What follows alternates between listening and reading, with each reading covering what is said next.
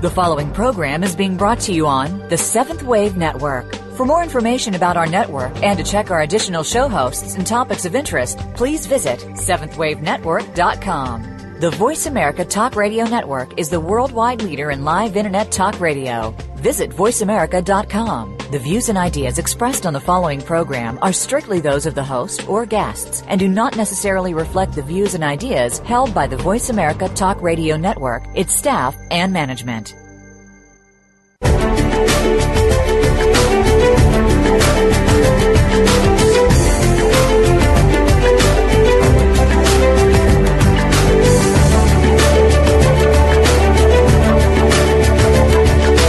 Welcome. You've entered the realm of 1111 Talk Radio. Your host is Simran Singh. It's time to discover your own language with the universe. Learn to empower yourself, broaden your mind, open your heart, and discover who you are. Now, here's your host, Simran Singh. I hope everyone is doing well. We are doing very well on the Rebel Road. The tour is going along just beautifully. There have been some changes and some things that have arisen that are having us do things in a new way, but everything is just being boundless and timeless as creative capacity would allow. I'm calling you from Charleston, South Carolina today, and just excited to have a discussion about the revolt of the rebel angels, and we will get into that in just a minute. But I wanted to let you know that my latest book is out, and I would love for you to connect to that. That is Your Journey to Enlightenment. And if you're looking to step into courage, to really be in full love and commitment for your heart's greatest desires, to release anything that is holding you back and feeling like bondage or servitude or replication, then this is definitely the time to read Your Journey to Enlightenment. It is a self-initiated process. Our enlightenment is something that we have to give to ourselves. It is not going to come from the outside. And it is going to come when we dive into the divine child nature that we are. We are each here as divine children, here to play, here to fully express and be creative. So definitely access Your Journey to Enlightenment. In addition, my first book, Conversations with the Universe, the many different ways that the universe speaks to us through all of the things, from our children to our pets to our homes and our cars and the people that are all around us. Allow yourself to discover how the world speaks to you as you to tell you about you. I think you'll find it interesting, and it will help you to develop more trust in the universe, in the world, in the people around you, and most importantly, yourself. In addition, I invite you to access 1111 Magazine, which I give away freely to humanity. You can come to the website, simran-singh.com, and register for your free subscription. It is always filled with amazing voices and hearts from around the world sharing their wisdom, their passion, and their excitement, allowing you to have many, many different gifts to support your own empowerment and opening of your hearts. My guest today is Timothy Wyllie, and he is a writer, an artist, and a musician who has begun specializing in the study of non-human intelligences such as angels and dolphins. After a near-death experience in 1973, he is the author of several books, including Confessions of a Rebel Angel, The Return of the Rebel Angels, The Helionics Proposition, Adventures Among Spiritual Intelligences, and Dolphins, ETs, and Angels. He lives in the high desert of New Mexico, and we're going to be talking to him about his book, Revolt of the Rebel Angels, The Future of the Multiverse, along with some other thoughts about some of the different forms of intelligence that we are now privy to communicating with. So without further ado, I'd like to welcome Timothy Wyllie to 1111 Talk Radio. Well, thank you so much, Simone. I really appreciate that, and I also very much appreciated your talking about those books of yours, because you really highlight, I think, a couple of things which are so vitally important to know, and that is that the universe is a benign place. It's a place of love, and it's just how we experience life down here that has become so kind of distorted and out of balance with the larger sort of universe frame. So I think, highlighting that, and allowing people to discover that through the processes, you describe, is a tremendous gift. I applaud you for that. Thank you. Oh, thank you so much. I think there is so much communication going on, and that we have to recognize that we are being spoken to all of the time, and much of that communication is instigated by our higher self so that we discover our own truth. And you do a lot of research and work in the discussion about other forms of communication as well, about spiritual intelligences and dolphins and ETs and angels. Talk a little bit about those conversations, how they come about, where they are, and how we tap into the highest expressions of those so that we are able to utilize that intelligence for our own higher good as well. Well, that's a question. It's a very heavy kind of question. Well, let me just start by saying that, from my point of view, I really kind of grew up an atheist, and it wasn't until my 20s that I kind of discovered God for myself. But when I was in my early 30s, I had a near-death experience, one of those really full-out near-death experiences, and was able to see that, life on this planet is really rather a small thing compared to the greater, span of things out there. And I saw angels, I met angels, I was healed in a situation within the near-death experience, and came out of it a different man. And from that point on, I decided really to investigate what I called non-human intelligences. This is not to degrade humans. I mean, they're very fascinating beings.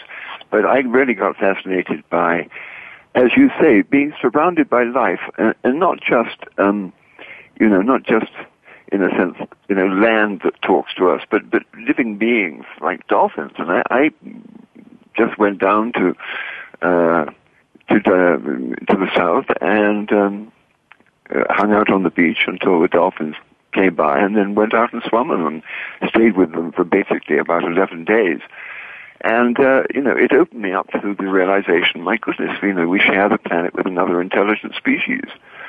And then that was followed by an experience with an extraterrestrial craft that a group of us saw in New York, plain as day, and then a little extraterrestrial mouthpiece came up and told us some things about the universe.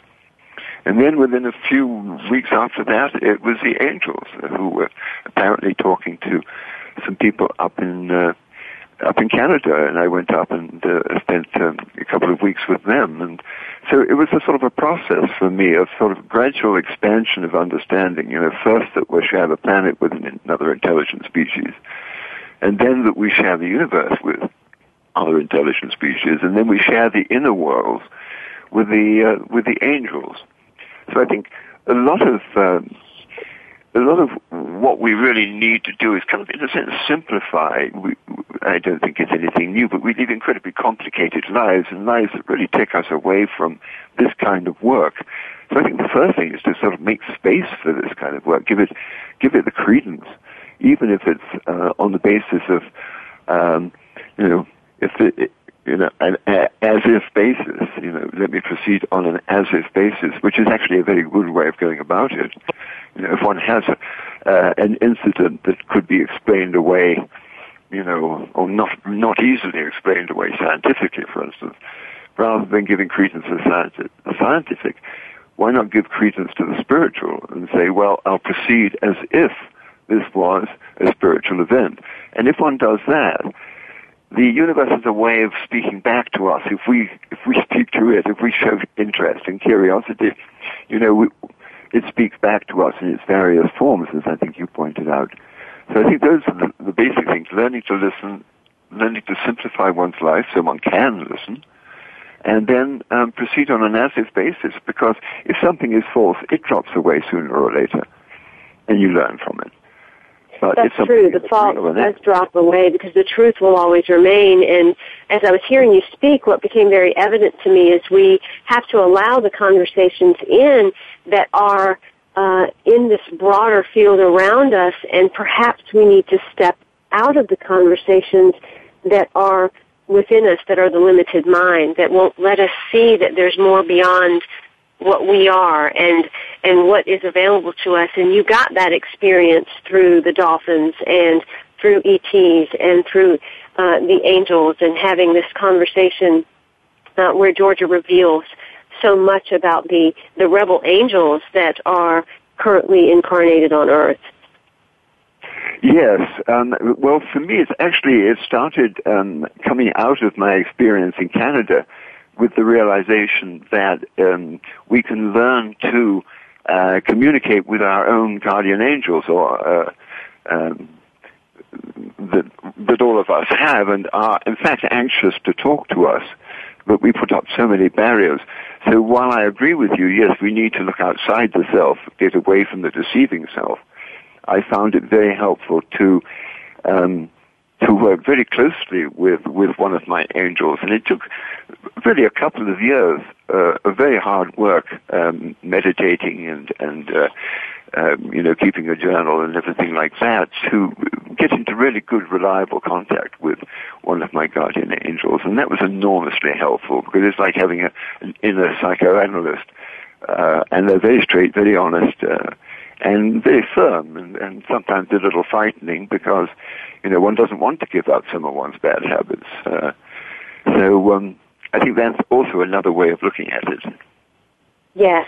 Now, some of the book, Revolt of the Rebel Angels, you mentioned the Urantia book in the beginning, and that some of the terminology, it was used as a key source text.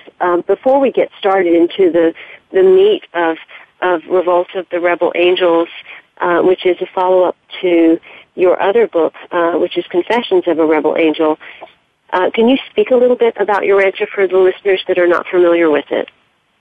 Yes, by all means. From a personal point of view, I've studied a number of different theologies and theological approaches and cosmologies, and the one that really resonated with me was this Urantia book.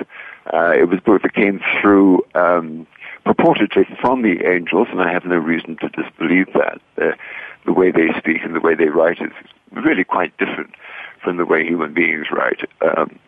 Very concise, rather dry, but it's a long book. It's 2,000 plus pages, and it's quite something to take on. But it's an extraordinarily worthwhile piece of what I regard as reliable information, although, what who am I to say? But what I found was that was the one that really kind of not really answered the question so much, but filled in the idea that, okay, we live in an open system. It's not a closed system, the Earth. We're part of a much larger universe and a much larger frame of reference. And what the Urantia book did is it filled it in how it works, how it comes together, and the sort of the politics of it and the science of it. And it's a really very profound and an important read, I think, for anybody who is interested in the spiritual work within a sort of fairly pragmatic form. And it's not very kind of woo-woo, if you like. And that is really the book or the frame of reference, if you like, that Georgia uses in her own books. Because we write together, I should say Georgia is a discarnate rebel angel who hasn't actually come into incarnation yet. And who, I've been working with now for maybe 6 or 7 years, after a lifetime of getting used to her presence, because it was pretty scary to start with. But now we work together pretty well. So let's talk about Georgia first. I mean, I use the term rebel on the Rebel Road as the creative rebel that realizes that there's no real problem anywhere, that we need to dive into our passions, and that the rebel really just dives into their heart and their intuition and their guidance and their passions and lives a boundless, timeless life. Talk about what you mean when you talk about being a discarnate rebel angel. Yes, I think you're perfectly right. I think these are, if you like, aspects of the rebel personality. But now, if we consider, for instance, as we now, I think, more generally know that the universe is very large and it's also populated. Now, the way I have understood it is that it really breaks down into two very, very sort of enormous but parallel segments. One is the outer worlds, of which we're part, and the outer worlds of the extraterrestrials and the worlds that we can see. And then there are the inner worlds, and these are the worlds of the angels, the celestials, and these can be contacted through our imaginations, if you like. We think about our imagination as something imaginary, but of course it's not. It's like a sort of a two-way mirror, if you like, in our heads, that we can receive information. So, if you think of a large populated universe, the next thing that really you have to think about is, well, how does it work? What are the politics of it? And, does everybody know each other? Do people go from planet to planet? How is it all organized? Well, what I've learned from the Urantia book, and of course it makes sense, is it's organized from the inner worlds. It's organized by the celestials, if you like. We are the hands of the angels.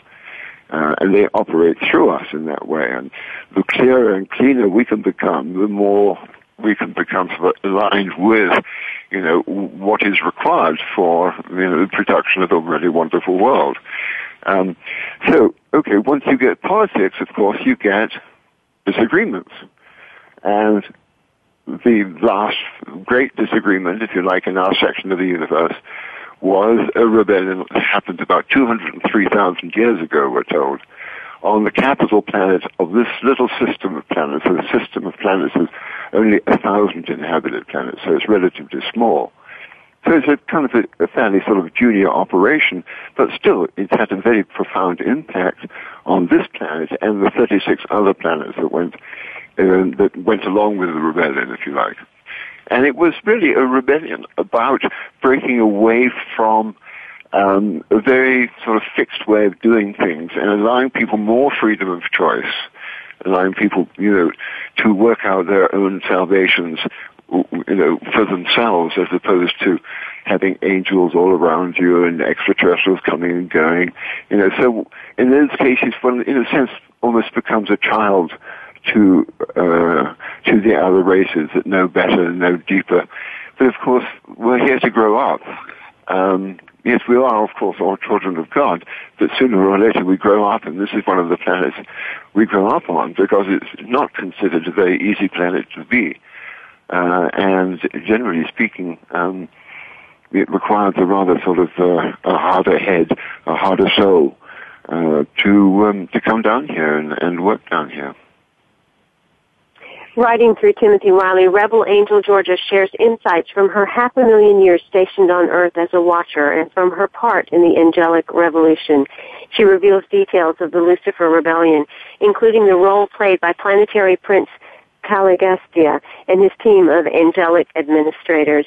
Georgia reveals that there are more than 100 million rebel angels currently granted mortal incarnation on Earth at all levels of society and in all countries, most of whom are still unaware of their angelic heritage. Now that we are free of Prince Caligastia's behind-the-scenes manipulations, the stage is set for the rebel angels to begin redeeming their past and help Earth realize its significance in the wondrous destiny of the multiverse. I am with author Timothy Wyllie, who's a writer, artist, and musician who began specializing in the study of non-human intelligence, such as angels, dolphins, and after a near-death experience in 1973. We are talking about the book Revolt of the Rebel Angels, The Future of the Multiverse, and you can find out more about Timothy and all of his work at timothywyllie.com. That's Timothy, WYLLIE.com. We'll be right back.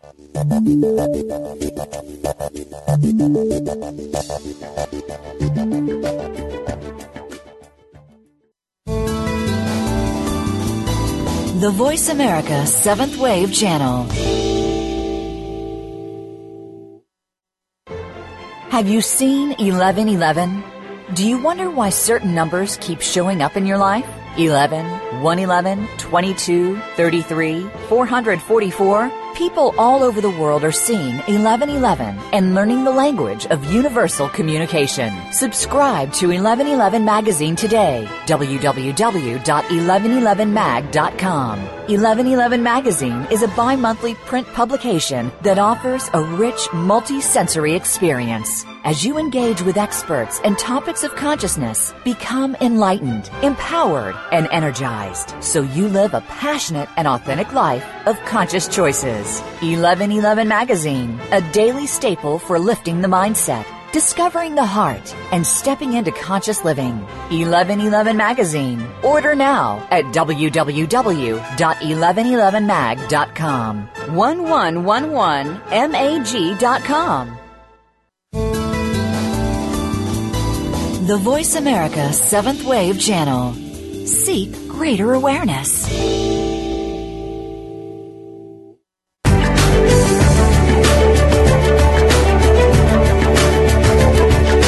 You are listening to 1111 Talk Radio. If you would like to join today's discussion, please call in toll-free at 1-866-472-5795. Again, 1-866-472-5795. You may also send an email to Simran at simran-singh.com. Now back to 1111 Talk Radio with Simran Singh.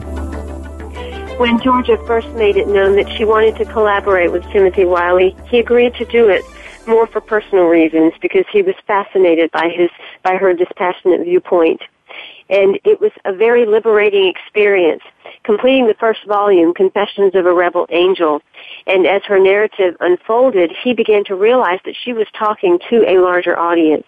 After 200 millennia of celestial quarantine in the wake of Lucifer's angelic revolt, Earth and the rebel angels isolated here are being welcomed back into the benevolent and caring multiverse. With this redemption comes a massive transformation of consciousness and a reconnection to our cosmic destiny. But why did the angels revolt? And how has that event shaped our planet's past and its future? We're going to find out that and more from Timothy Wyllie as we talk about his book, Revolt of the Rebel Angels, The Future of the Multiverse. Welcome back, Timothy.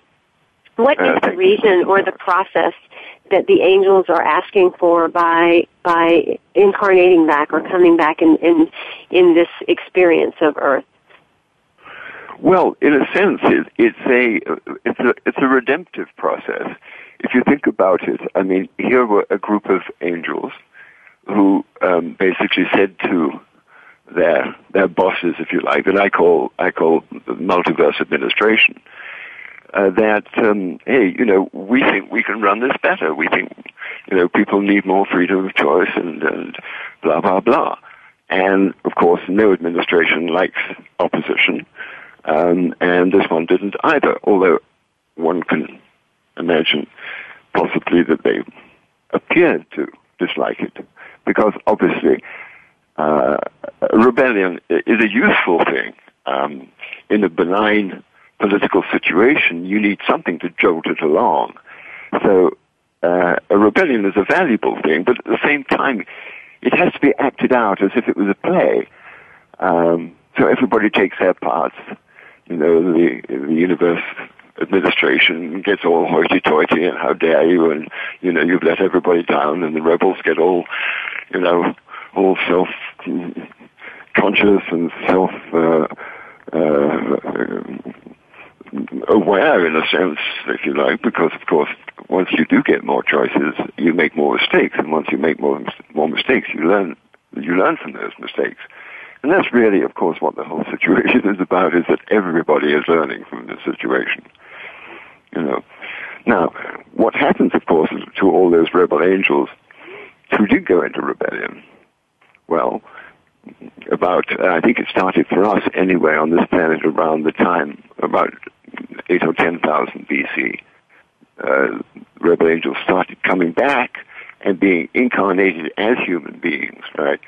But for the purpose of learning from the experience of, the result of the decisions they made. I mean, it's the most wonderful sort of circular way of sort of learning, if you like. Because they hadn't, when they made their decision to go into rebellion, they really had no idea of how it was going to turn out. And so what's happening at this particular point in time, because we're nearing the end of this very long 200,000-year cycle, we're sort of gradually being sort of pulled back into the sort of the grander situation, and we can see from how many extraterrestrial visitations we've been having, over the last 60 or 70 years. So things are happening. And, of course, this is what's happening on a spiritual level, is that this reconciliation is happening between these various different once-opposing parties. And the rebel angels are coming back and incarnating as human beings and sometimes living very, very difficult lives. In fact, that's probably one of the ways one can tell an incarnate rebel angel is that most of us have very difficult childhoods because we come in with rather weak emotional bodies. Angels don't have very strong emotional bodies, and to live in this environment, one needs a very tough emotional body. So we take on these challenges when we're very young, and some come and some go, as it were. Some make it through, but on one level, of course, you could see it as a punishment, because living the life of an angel is very different from living the life of a human being. But on the other hand, it's also a tremendous expansion of learning. And as an angel, we get to join the human line, which is an upwardly mobile line. It's an ascension line. Angels are created for their posts. They don't ascend. They stay in their posts forever, if you like. But this is a way of getting this kind of angelic intelligence into the human line and then becoming a human. They get to ascend along with the humans. It's a wonderful picture. But Georgia states that most incarnate angels are really unaware of this angelic heritage. Are we to be aware of it at some point, or is it to be remaining something that we are not conscious of? It very much depends on the state of advancement of each individual rebel angel, because this will not be the first incarnation for rebel angels. They'll have a number of incarnations, not only on this world, but on a number of other worlds as well, which we operate in sort of coordination with. So it won't be the first incarnation. But you see, the purpose of it is to live the life of a mortal being, of a human being. It's not to sort of, come in and sort of as an angel and with the knowledge that one is an angel, but one comes in with the knowledge that one is different from normal people, very different generally from the family one's incarnated into, or one chooses to be incarnated into. So, it's in a sense a gradual process. I'm not even sure it'll be the last incarnation for a number of people in that situation. But I think it's just a gradual awakening, and the very fact that I can write these books and a publisher of serious material, publishes them, makes me feel that there is an audience awakening to this particular understanding of the self. I think one of the first things that a lot of people would have to accept or have not realized is that there was a war of the angels, because most people have a viewpoint of what an angel is, and they probably don't even have an idea of an angel being a rebel or there being angels that revolted in some way. How do we need to get rid of that concept that we've placed there, or do we need to get rid of it? Is it something that we need to be aware of that has taken place in the universe, and are we mirroring that on Earth at this time? Well, yes, of course we are, exactly, and because we're one of the 37 planets that has been affected by this rebellion, and you mentioned also Prince Caligastia, who was the kind of the local angel in charge of this planet, who also kind of went with the rebellion, that the effects have rippled down to us, because at the point of the rebellion, one of the things that the overlords, if you like, did is that they basically cut us off. They isolated and quarantined this not just this planet, but this whole system. Because under normal planets, under normal conditions, everybody knows, about extraterrestrials coming and going, and there's communication between worlds, and angels are acknowledged and, right there to be asked for guidance at any point. So it's a very different life on a sort of, if you like, on a normal world. And this planet is not a normal world. It's a very privileged world, and privileged from the universe's point of view, because, as the Urantia assures us, and again I have no reason to disbelieve it, that Jesus Christ was an incarnation of the creative son of this particular local universe. So a very, very key figure, not by any means the supreme God, but a very important key figure for all of us in this sort of 10 million inhabited planet universe, what they call a local universe. And the fact that he chose this particular planet out of all the planets he could have chosen for his incarnation makes this a very, very significant place, which is one of the reasons we have such interest in extraterrestrials, of course. Mm. You know. I had an interview once on the show, and it was someone that was discussing the Urantia book, and he relayed a story about 1,111 angels. And 1111 has been so significant in my life, but I'd never heard this story. And he spoke about these 1,111 angels as being the angels that are trying to communicate, and they use that 1111 on the digital clocks and different things as a form of that communication. Can you talk about, if you know anything about that, and or about the sound or the way in which the communication is happening for those that are to awaken to the knowledge that they are these angels incarnate now? Yes. Well, how very interesting. Yes, I don't know if you're aware of Bernard down in Australia, who's been in contact with that particular group of angels for some time, a healer, great healer. Yes, it's very intriguing. These are not real angels, if you like, this particular group. They're what we call midwayers or midway creatures. And there were originally about 50,000 of these, but the majority of them chose to side with the Rebellion. And they kind of were probably, you can see them appearing in recorded history as the sort of the gods of the old world, the ancient world, who were very real entities. You know, I mean, we're walking down the street and suddenly this enormous creature would sort of pop out in front of us and tell us to go to war with somebody. You know, it was a different way of living.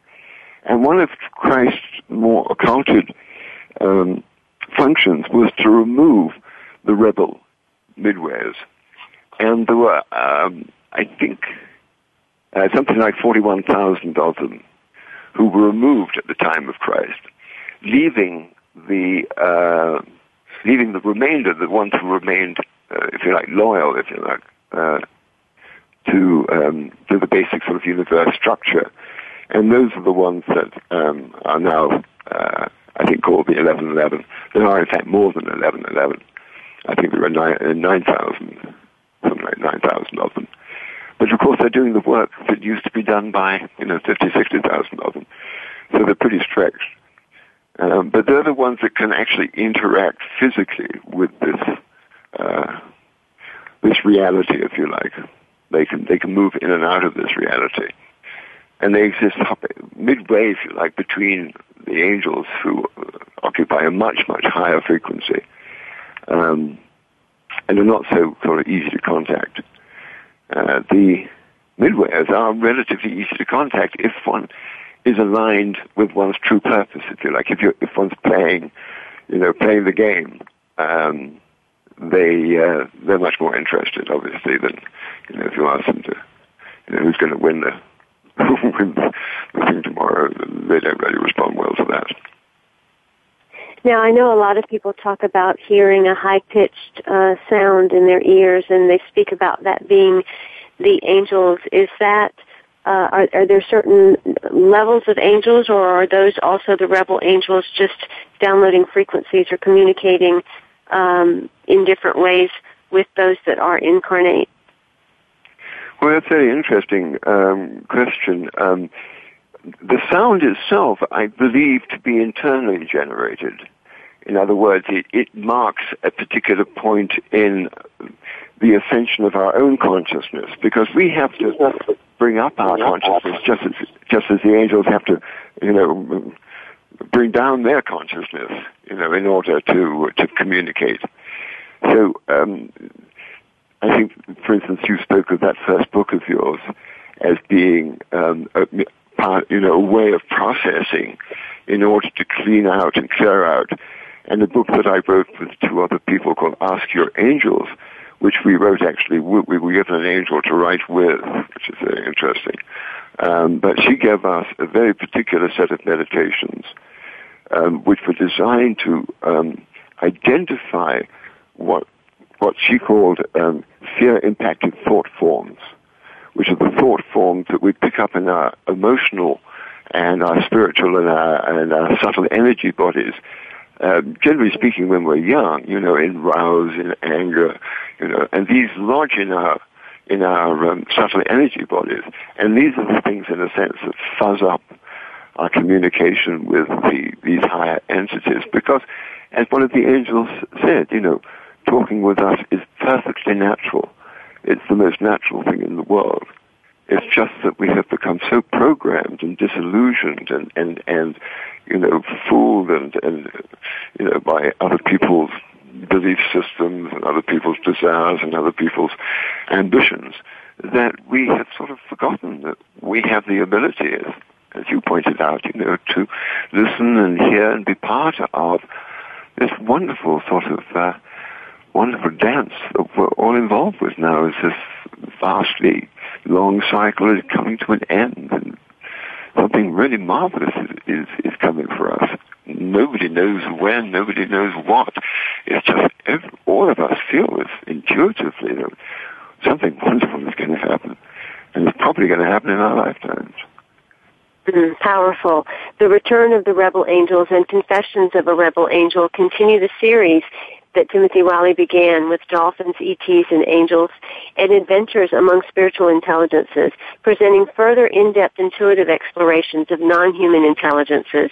It draws together the many meaningful strands of Wyllie's 30-year voyage of discovery into unknown and long taboo territories, into a coherent and remarkably optimistic picture for the immediate future of the human species, with the inconspicuous help of a benign and richly inhabited living multi-universe. You can find out more about all of Timothy's books at timothywyllie.com. That's Wyllie, when you look that up. And definitely look up some of the work that he's doing. We'll be right back with Timothy Wyllie, author of Revolt of the Rebel Angels, The Future of the Multiverse.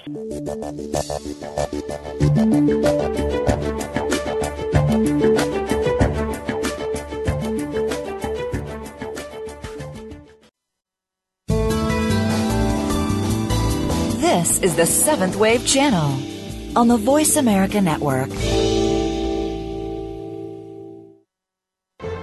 Have you seen 1111? Do you wonder why certain numbers keep showing up in your life? 11, 111, 22, 33, 444. People all over the world are seeing 1111 and learning the language of universal communication. Subscribe to 1111 Magazine today. www.1111mag.com. 1111 Magazine is a bi-monthly print publication that offers a rich, multi-sensory experience. As you engage with experts and topics of consciousness, become enlightened, empowered, and energized, so you live a passionate and authentic life of conscious choices. 1111 Magazine, a daily staple for lifting the mindset, discovering the heart, and stepping into conscious living. 1111 Magazine. Order now at www.1111mag.com. 1111mag.com. Invite meaning and inspiration to your life. This is the Voice America 7th Wave Channel.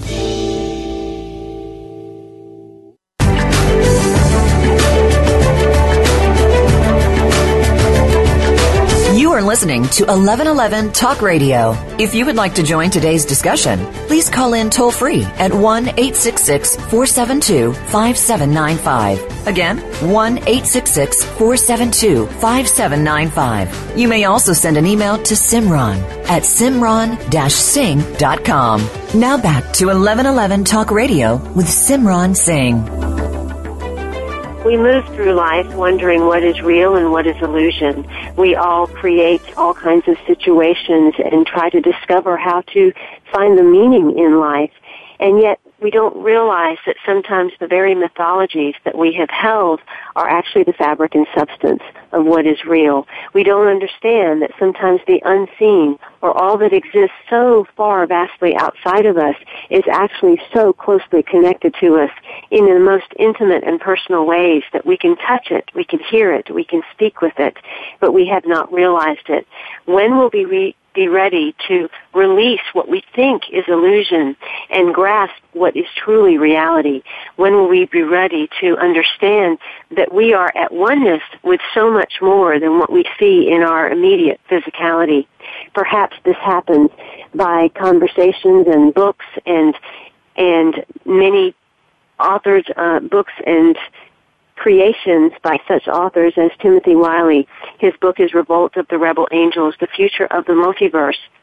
And it is now time for more and more people to start engaging in those conversations of all those that exist that have not been particularly in physicality on the planet, that may now be coming to physicality on the planet as incarnate angels, as well as those ETs, the dolphins, all the other beings that exist that are in communication with us all of the time.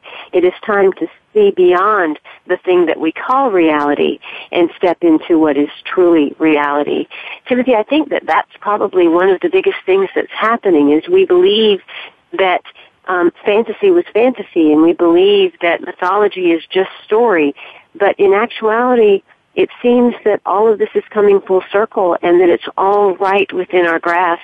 We need only open our eyes and our hearts and our minds to it. Yes, I think in principle that's perfectly right. I think one of the things to remember is that, we are subject to, to the human gestalt, if you like, to the human dilemma, to the human way, and this has been a way of isolation for this immense length of time. And I think we underestimate this and think that we can, flick our fingers and wake up. I'm almost 74 years old, and I've been basically working on this since my early 20s. And I've seen that it's an incremental thing. It happens piece by piece, bit by bit. I had one experience in my early 20s when I did open up to an extraterrestrial input, and very stupidly say, tell me all you know. And it propelled me. I was in a swimming pool, and it propelled me out of that swimming pool for like 10 feet. Actually, no, I'm sorry, I was not out. I was outside the swimming pool in a chaise longue, and it propelled me out of that physically, about 10 feet to land in the swimming pool. So I got from that, my God, I realized the shock of that to my system. I just couldn't take it. So it is an incremental thing, bit by bit. And as I said, like, for me, it was then the dolphins, and then the extraterrestrials, and then the angels, and then after that, various other things. But it's also, a question, as I said earlier, of clearing out the delusions that we've lived with. And, of course, delusions can be very powerful and very strong, and they're not easy to get rid of unless one finds a better one, And sooner or later, of course, one's going to find the truth underneath all those delusions, and that demands one lives in a very different way from how one usually lives, and it's quite a step. With the way things are on Earth, we see people in their shadow patterns. We see all types of conflicts happen. We see the generosity of people and the love of people trying to come together in union and communion and create a better world of peace. Is this the same experience that happens in these other realms? Is this what has happened in the initial revolt and rebellion of the angels and the conflict that initially occurred? And is this also something that occurs amongst the ETs that you have had ability to connect with? Yes. I mean, disagreements, obviously, go all the way up, if you like. They would have to, because, intelligence demands, different viewpoints, if you like. So, what I've come to see is that on the more sophisticated extraterrestrial realms, there are disagreements, but they're not necessarily physical disagreements. I'm told there's been kind of like telepathic wars, for instance, where it's all done on sort of the imaginary realm, within the imagination of the races. But I think a better way of sort of understanding it is that we're, if you like, at the bottom of the intelligence well. Although we're, in a sense, halfway, up from, our animal background, we're also, at the bottom of the extraterrestrial and or more likely the inner world of the angels. We're at the bottom of that bit. So, in a sense, it's all collected here. We're the ones who manifest it in the most obvious way. So one of the ways of thinking about life on the planet is that it's really a school, if you like. It's a kindergarten for really kind of tough souls who want to be able to understand the outworkings of their instincts, their emotions, their feelings. So you can think of it as a place where people can experience the very worst of themselves, and of course the very best of themselves as well, because those things go hand in hand. The more difficult it gets, the badder it gets, the better it gets, because there is more space available for goodness. So it's a place where we all learn the consequences of our actions. And if we don't learn it in this lifetime, we're sure as anything going to learn it in the next, or the next, or the next. And there are a lot of lifetimes. It's not just one. And boom, we're dead, and then we're off to God. It's a much larger frame than that. And we have a lot to learn, and we're being trained for some very, I think probably some very interesting adventures ahead, because, if we can love God and know God without being prompted by angels and, priests and things like that, if we can know it in our hearts, we become, of course, incredibly powerful tools for good, not just on this planet, but in the larger frame, in the larger reference. We have a great future ahead of us. With the ego mind that we have, and that may have humbled quite a few people to hear that we are just basically the kindergarten of the universe. But that is true. That is what we are. And even on this planet, there are species that we would not realize could possibly have higher intelligence than us. And they speak in tones and frequencies that we cannot even be aware of at this time fully. A few people on the planet are, but the majority are not, and that would be the dolphins and the whales and that realm of those that speak through sound and frequency in a way that we can't quite comprehend. How do we, as people, learn to respect not only those beings that are on the planet speaking to us in that way, but also in the way that Georgia is speaking to you? Learn to respect that there is outer intelligence along with the inner intelligence, and realize that it is all for the purposes of oneness and union and communion with one another, whether it is planetary or interplanetary. Yes, that's a very profound question, of course. But I think, to simplify it, it does actually come down to the way we view ourselves. You see, we view ourselves in such a lowly way. We distrust ourselves, we distrust our emotions, we distrust our intuitions. we'd rather take the opinion of somebody who we think knows more about something than we do. We have very, very low opinions of ourselves. And at the same time, of course, we think we're the Clippers Knickers, and the highest form of intelligence in the entire universe. So that is a really awful situation to be in a sense, if one is trying to be open to other intelligences. So, for instance, if we can continue to sort of kill dolphins because they're just animals or meat or things like that, it's because we have no real deep respect inside ourselves. We can't respect our own intelligences. Mm. So I think the key is if we can start to trust ourselves and to learn to trust our intuitions. When I'm with a dolphin, it doesn't speak to me in whistles. I can hear it talking. Mm. Now, whether it's translating it for me, whether I'm translating its whistles, I don't know, and I don't really mind. That's for another person to try and understand, probably 200,000 years down time. But what's real to me is that I am in communication with this dolphin, or this angel, or whatever it is.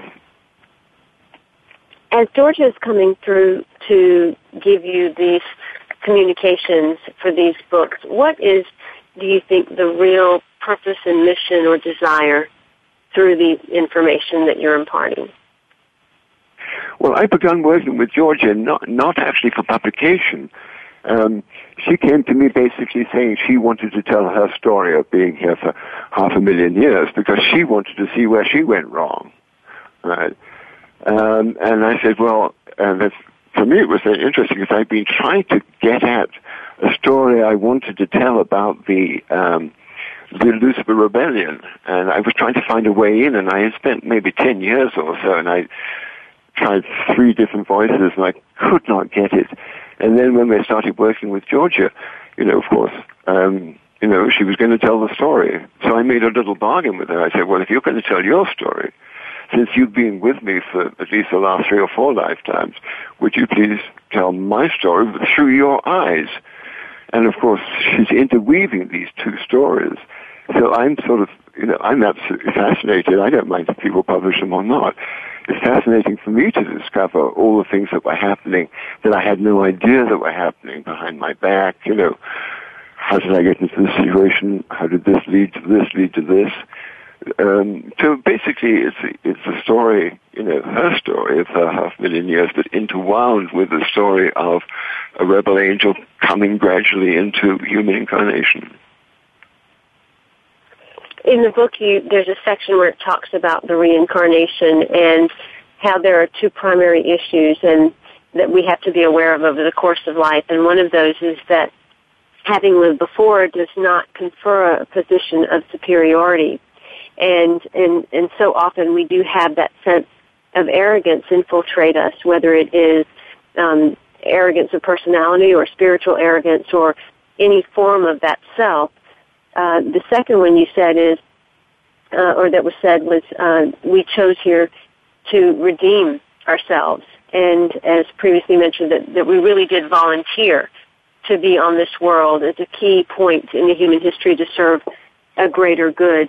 As people are moving from these places of arrogance or even servitude into places of service for that greater good, how can we, if we are or are not the incarnate of these rebel angels, how do we allow ourselves that contact with angelic intelligence so that we really do embody the highest aspect of ourselves in service? Gosh. Yeah, that's a very deep one. I think, well, no, put it this way. I feel that once we start, as I was saying earlier, getting into a feeling of trust within ourselves, if we trust ourselves, we tend to trust everything else.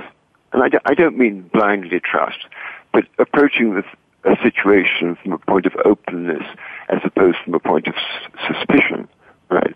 Now, I think that activates it. From my experience, once I started being actually curious and interested and open, everything came wheeling in on me, right? In a perfectly wonderful way. I mean, I'm not saying I was overwhelmed by it, but it's almost a question of showing willingness, if you like, and not necessarily giving up on personal ambition, but aligning one's desires with one's higher purpose, if you like. I'm a fairly social creature. I lived in cities most of my life, but in 1990, I knew I had to come and live out on my own in the desert. It's not the most desirable thing. I think a lot of people wouldn't necessarily enjoy it. But I realized that I had to do that in order to synchronize my own desires with my higher purpose. So I think that's probably a little bit of a key there. Not to fight one's desires, but to attune one's desires. I think that's what allowed me, or allowed Georgia to realize that she could work with me, I think. It's not an easy question to answer because it's so individual. You know. Very powerful. Timothy, I want to thank you for being on 1111 Talk Radio and bringing forward all of the work that you do. And I want to thank Georgia for revealing that there are more than 100 million rebel angels currently granted mortal incarnation on Earth at all levels of society and in all countries, most of whom are still unaware of their angelic heritage. Now that we are free of Prince Castiga's behind-the-scenes manipulations, the stage is set for the rebel angels to begin redeeming their past and help Earth realize its significance in the wondrous destiny of the multiverse. Timothy Wyllie is a writer, artist, and musician who has authored several books, including Confessions of a Rebel Angel, The Return of the Rebel Angels, Dolphins, ETs, and Angels, in addition to the book that we discussed this evening, Revolt of the Rebel Angels. I invite you to explore his website, timothywyllie.com, and I look forward to having you next week as we start a series of 3 shows with Richard Rudd in a discussion of the gene keys and how to unlock your unique genius within your body. In love, of love, with love, and as love, I'm Simran Singh. Be well. Thank you for stepping into the doorway of conscious choice with 1111 Talk Radio. Please join host Simran Singh again next Thursday at 4 p.m. Pacific Time, 7 p.m. Eastern Time for another enlightening edition here on the Seventh Wave Network. Remember, shift happens.